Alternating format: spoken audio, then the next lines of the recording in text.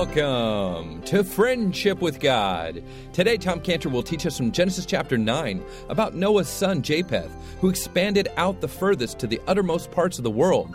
And we'll learn what will be the final state of the world as represented in the son of Noah, Japheth.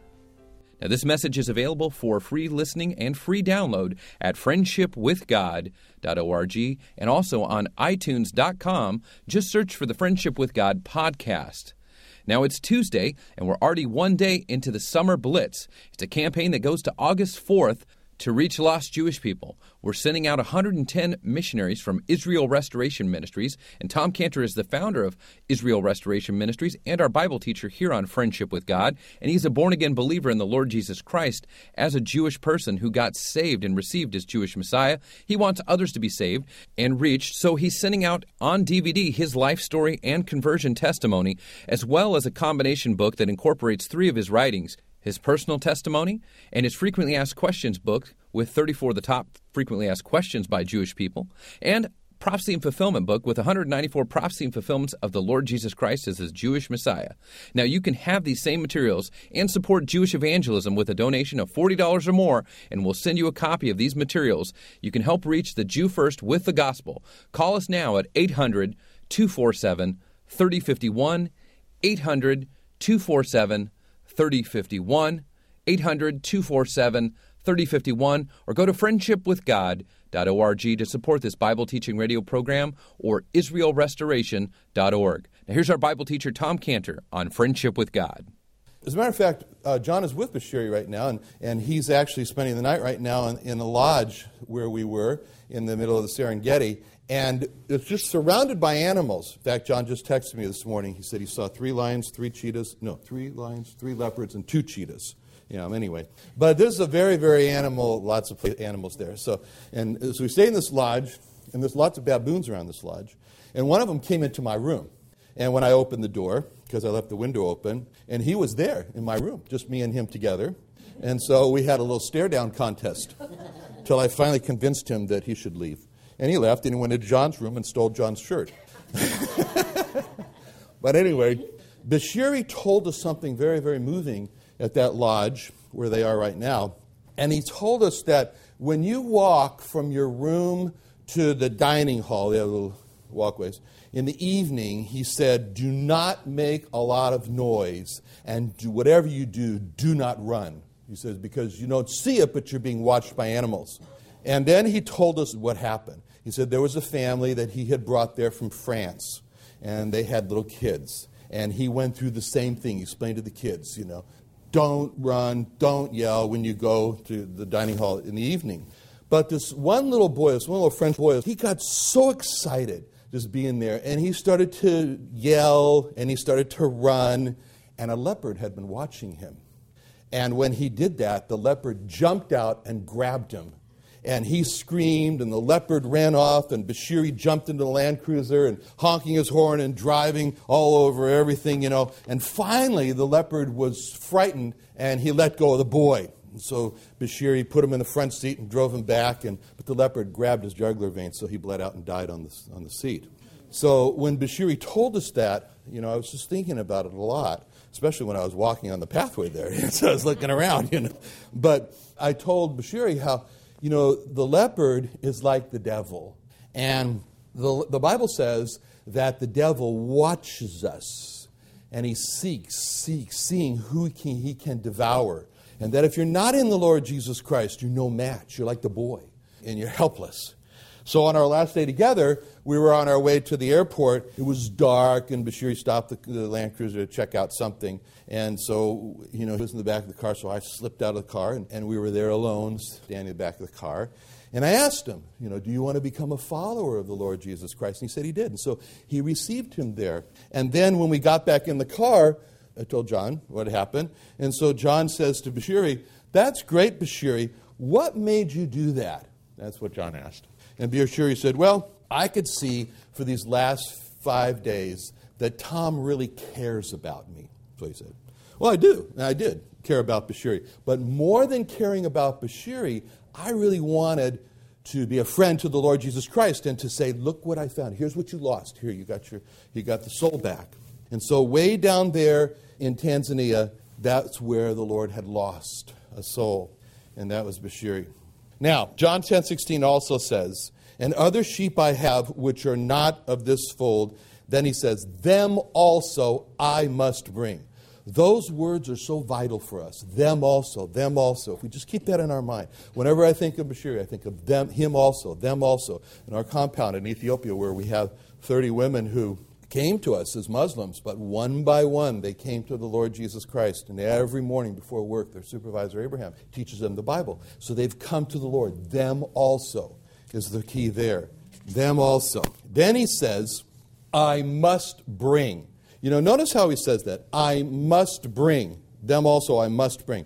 He didn't say, them also I want to bring. He didn't say them also I need to bring. He said, them also I must bring. The desire is so strong here when he uses the word must for the Lord to bring them. He says, and must really expresses the priority of life. A person's life can really, my life, your life, our lives, really can be summarized by just filling in the blank of I must blank. What is it? The question is not what's on our to-do list. The question is what is on our must-do list. There's only 4 times, essentially, that the Lord Jesus Christ said he must do something. The first one was when he expressed just an overarching principle to do what he was sent here to do. That's the concept of the Messiah. The Messiah meaning sent one. He was sent here. So he expressed that must in Luke 2:49 when just a boy of 12. He said, how is it that you sought me? Wist ye not that I must be about my Father's business? He also said really the same thing in John 9:4 when he said, I must work the works of him that sent me. But then the second time he expressed about must is in Luke 4:43 when he said unto them, I must preach the gospel of God to the other cities also. Therefore am I sent. Same idea. So he must do the works. He must preach. And then the third time is really our part here, which is for the non-Jewish sheep when he says in John 10:16, which we've been studying, and other sheep I have which are not of this fold, them also I must bring.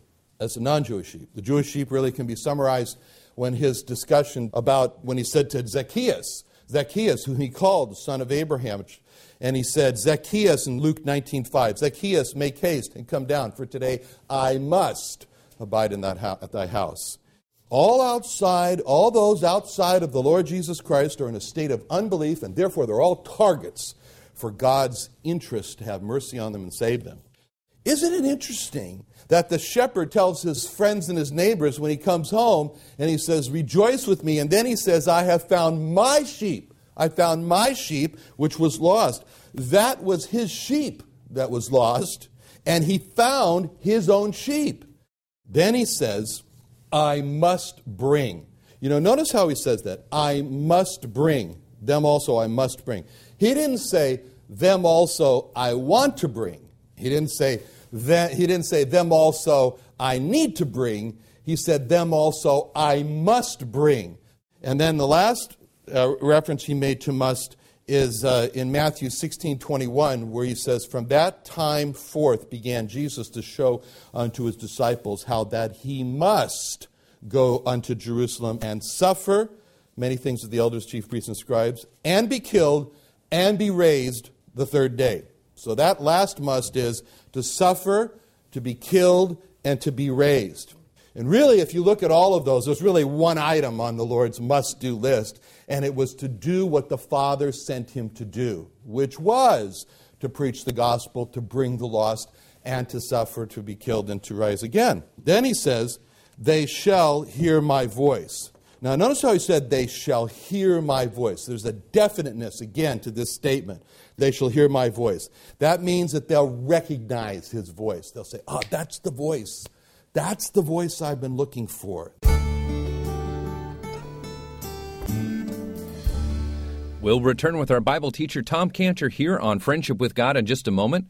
We'd like to encourage you to be a part of Jewish evangelism and reaching lost Jewish people around this nation with the Summer Blitz that Tom Cantor, the founder of Israel Restoration Ministries, is supporting with 110 missionaries going out to 14 Jewish cities in the U.S. and Canada.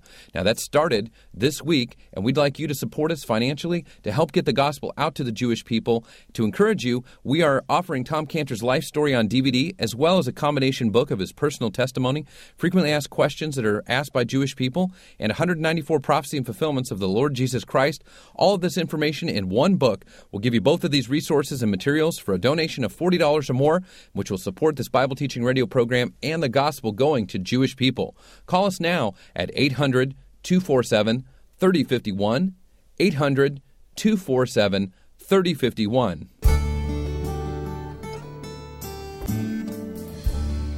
Why will they hear his voice? Why are they going to hear his voice? Is they going to hear his voice because everybody's taking the evangelism explosion classes, or they're taking all these missionary techniques? Why are they going to hear the voice? No, they're going to hear his voice because inside their heart of hearts, they are, you can't even see it, sometimes you can, but most of the times you can't.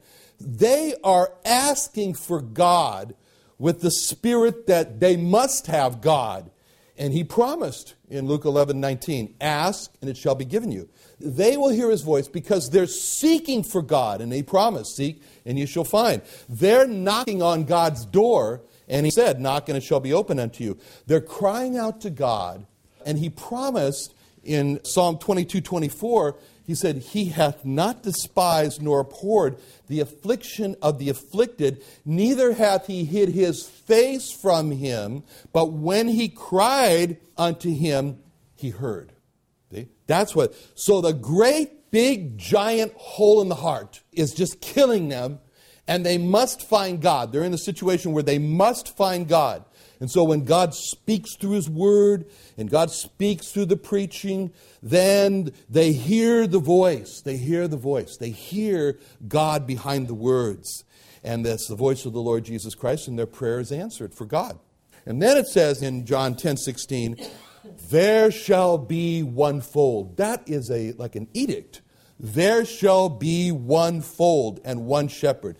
This statement, there shall be one fold, that's the answer to denominationalism that separates believers. There shall be one fold. The statement, there shall be one fold, is the answer to all the books that have been written with the titles of why I am a Baptist, or why I am a Catholic, or why I am a Presbyterian, or why I am a Messianic. God's answers to all those books are, there shall be one fold. There shall be one fold, not many folds, not a Baptist fold, not a Catholic fold, not a Presbyterian fold, not a Messianic fold, but there shall be one fold. And since there shall be one fold, there should only be one book. And that book should be Why I Am a Christian. That should be the book. And so in Paul's day, he didn't have so many denominations. He had two denominations to deal with. Paul, he had the denomination of the Gentile believers and he had the denomination of the Jewish believers. And he addressed this issue in Ephesians 3:6 when he says that the Gentiles should be fellow heirs and of the same body and partakers of the promise in Christ by the gospel. Now, what does God want Japheth to do? All right, so there's the question. What does God want Japheth to do? Now, after Paul, if you like to turn to Acts 17:26, and I'll just explain as you're turning. After Paul saw the vision that we talked about of the man from Macedonia asking him, sort of representing Japheth, to come over and help them, Paul went over, crossed the water, and he went over to northern Greece and then came down.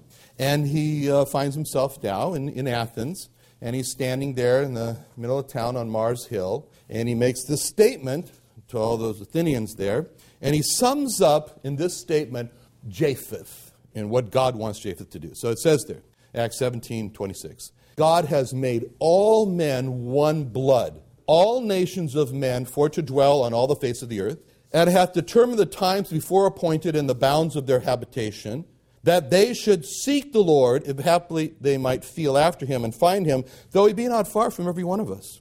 So, number one, God wants us and them to see Japheth and ourselves as all one blood. All one blood. God does not see different races of people. He sees only one race, the race of man, because God has made all men one blood of all nations of men. Prejudice is a death nail of evangelism. We have one common ancestor. His name is Adam.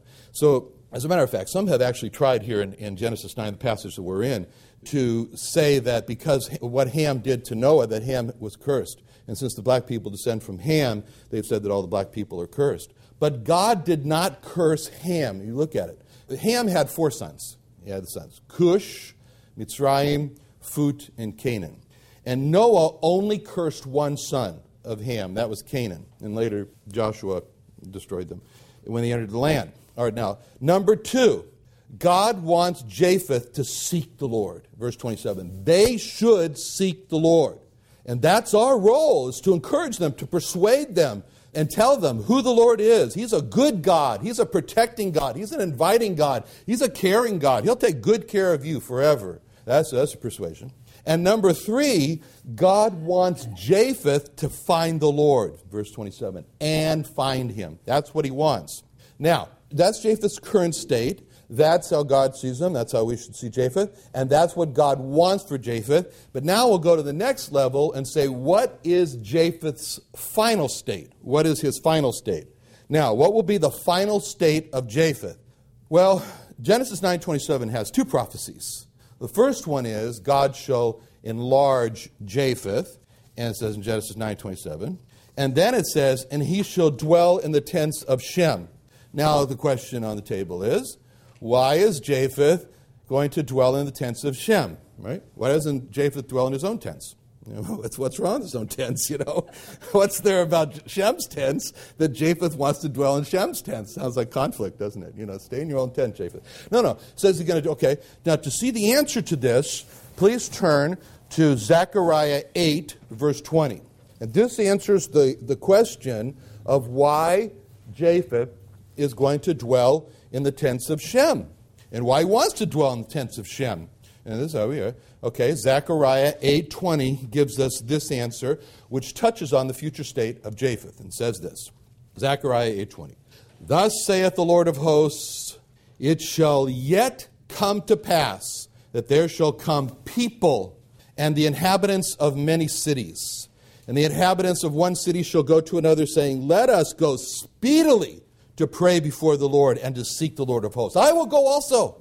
Verse 22. Yea, many people and strong nations shall come to seek the Lord of hosts in Jerusalem and to pray before the Lord. Thus saith the Lord of hosts, in those days it shall come to pass that 10 men shall take hold out of all languages of the nations, even shall take hold of the skirt of him that is a Jew, saying, we will go with you, for we have heard that God is with you. This is the final state of Japheth.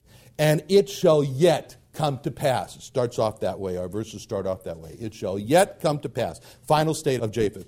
In these verses, we have a description of Japheth. He's called in verse 20 people. Actually, literally, it's not people, it's peoples. The King James has it people, but it's peoples. Verse 20, it says he is the inhabitant of many cities. The inhabitants of many cities. Verse 22, he is many peoples. Again, it's really plural. Many peoples. Verse 22, he is strong nations. Verse 23, he is the people out of all languages of the nations. So again, the question on the table, why doesn't he just stay where he is? Why doesn't he stay in his own tent? And why does he want to go live in Shem's tents? Well, what's described here is a frenzy. There's a frenzy that's starting here. And it's like a whirlwind of hope. It's like the California gold rush. And it's described in verse 21. It says this frenzy, you can feel it. It says the inhabitants of one city shall go to another, saying, let's go speedily to pray before the Lord and to seek the Lord. And somebody says, I'll go also. And so in verse 22 it says, many people and strong nations shall come and seek the Lord of hosts in Jerusalem and to pray before the Lord. Verse 23, it speaks about 10 men shall take hold of out of all nations of the languages of the nations, even shall take hold of the skirt of him that's the Jew. That word take hold is a very strong word. The chazak, it's used twice in this verse. Take hold, a very strong word. In Psalm 35:2, that word is described how you hold a shield. You don't hold the shield lightly. It's not a good thing to drop your shield. So that's the word that's used there. That word describes in 1 Kings 2:18 how Joab held on to the horn of the altar for his very life. That's the word. How do you think of the word chazak? How do you think of the word take hold here? Think moray eel. Okay? Latch and hold tightly. So what is all this about? Well, what is being described here is when the Jewish people come to the Lord Jesus Christ, they call on his name. They call him by his name. They don't just say God or Elohim. They call him by his name, the Lord Jesus Christ. That's described, if you like to look at that, a couple chapters over in Zechariah 13:9, where it says, then shall they call on my name. See, it's a very special name. The Lord Jesus Christ is a very special name. That's the very special name that's referred to in Zechariah 13:9. When it's this great event happens, when the Jewish people says they shall call on my name. And they shall say, what are they going to say when they call on his name? The Lord is our God. In other words, they're going to say to the Lord Jesus Christ, you are our God. That's what they're going to say. And the Lord responds back to them, and he says to the Jewish people, it is my people. It is my people. So this is such a big event, boy, I'll say, that news just spreads like wildfire all over the world to all of Japheth. All over the world, the frenzy starts because Japheth is sitting there all over in their places of the world, and they're saying, independent of all this, they're saying, we must have God. We must have the Lord Jesus Christ. We must seek the Lord Jesus Christ. We must pray before the Lord Jesus Christ. How are we going to do that? That we've just heard that the Jewish people are the people of the Lord Jesus Christ. He just called them my people. The Lord Jesus Christ is with the Jewish people. They're all going to come to this conclusion. And so they say to themselves, we have to go find a Jew. And when we do, we're going to do the moray eel routine on him. And we're going to latch on, and we're going to say, we're going with you. We've heard that God is with you. So the Jew in verse 23 here, he doesn't know what hit him. I mean, one minute he's walking along, he's minding his own business. The next minute he has 10 men speaking all the languages of the nations, latching onto his clothes and saying all at the same time in 10 different languages, maybe more, that they're all saying, we'll go with you. We've heard that God's with you. So the Jewish person then, he tries to explain that he's really a novice at this as well. He's new to the faith, the Lord Jesus Christ. And the 10 men say, don't tell me that. That's what they say. This isn't in the Bible. Anyway, and the Jewish person, then he changes the story. And he says, well, yes, actually my people do have a long history with the Lord Jesus Christ. He says, I'm an expert. You came to the right place. It's very anyway. I think that's very funny. All right, so those men of Japheth, they don't just take hold of the clothing of that Jew. They do what I did to my friend Avi in Jerusalem when I wanted to spend a few days with Avi. So I called him up and I said, Avi, I'm coming to Jerusalem to visit you. And Avi said, Tom, that's wonderful. Where are you going to stay? And I said, at your house. I'm just waiting for you to invite me. Which he did. So that's kind of the routine here with these 10 men. And I don't know if these men of Japheth waited even for the Jewish people to invite them to come into their homes. They just moved in. See? He shall dwell in the tents of Shem. Genesis 9:27. They move into the houses of the Jewish people. Why? They can't get enough of the Lord Jesus Christ. They know that the Jewish people have become, because the Lord Jesus Christ has made them, wells of water springing up, and they're giving out the Lord Jesus Christ into everlasting life. This is what he told the woman at the well in John 4. Well, that's where we're going to end this morning. We'll continue next week in finding out more about what happened with man. Father, we thank you so much for what a great God you are. We thank you, Lord, for the term that describes you, and we love it, the God of all hope. And so, Lord, we pray that you would give to us, Lord, the the heart and the vision and the care that you have for the lost to come to you. In Jesus' name, amen. Another great day of Bible teaching here on Friendship with God with our Bible teacher, Tom Cantor. Now, as we've been mentioning all week long, the Summer Blitz Jewish Evangelism Campaign is continuing throughout the U.S. and Canada in 14 major Jewish cities as we send out 110 Israel Restoration Ministries missionaries into Jewish cities with gospel information, Tom Cantor's testimony on DVD, as well as a combination book of his written personal testimony, frequently asked questions by Jewish people, and prophecy and fulfillments of the Jewish Messiah, the Lord Jesus Christ. We take these materials with these 110 missionaries, and we go to 700,000 doors in Jewish communities where Jewish people live and need the Lord Jesus Christ. Now, Tom Cantor is a Jewish born-again believer in the Lord Jesus Christ, and as the president and founder of Israel Restoration Ministries, wants to reach these Jewish people through this Summer Blitz Jewish Evangelism Outreach Campaign. Will you support the gospel going to the Jew first, as commanded in Romans 16? For I am not ashamed of the gospel of Christ, for it is the power of God unto salvation to everyone that believeth, to the Jew first. And you can be a part of going to the Jew first with the Summer Blitz Jewish Evangelism Campaign. Let's reach lost Jewish people before it's too late for them. 800-247-3051, 800-247-3051, or for more information, go to israelrestoration.org.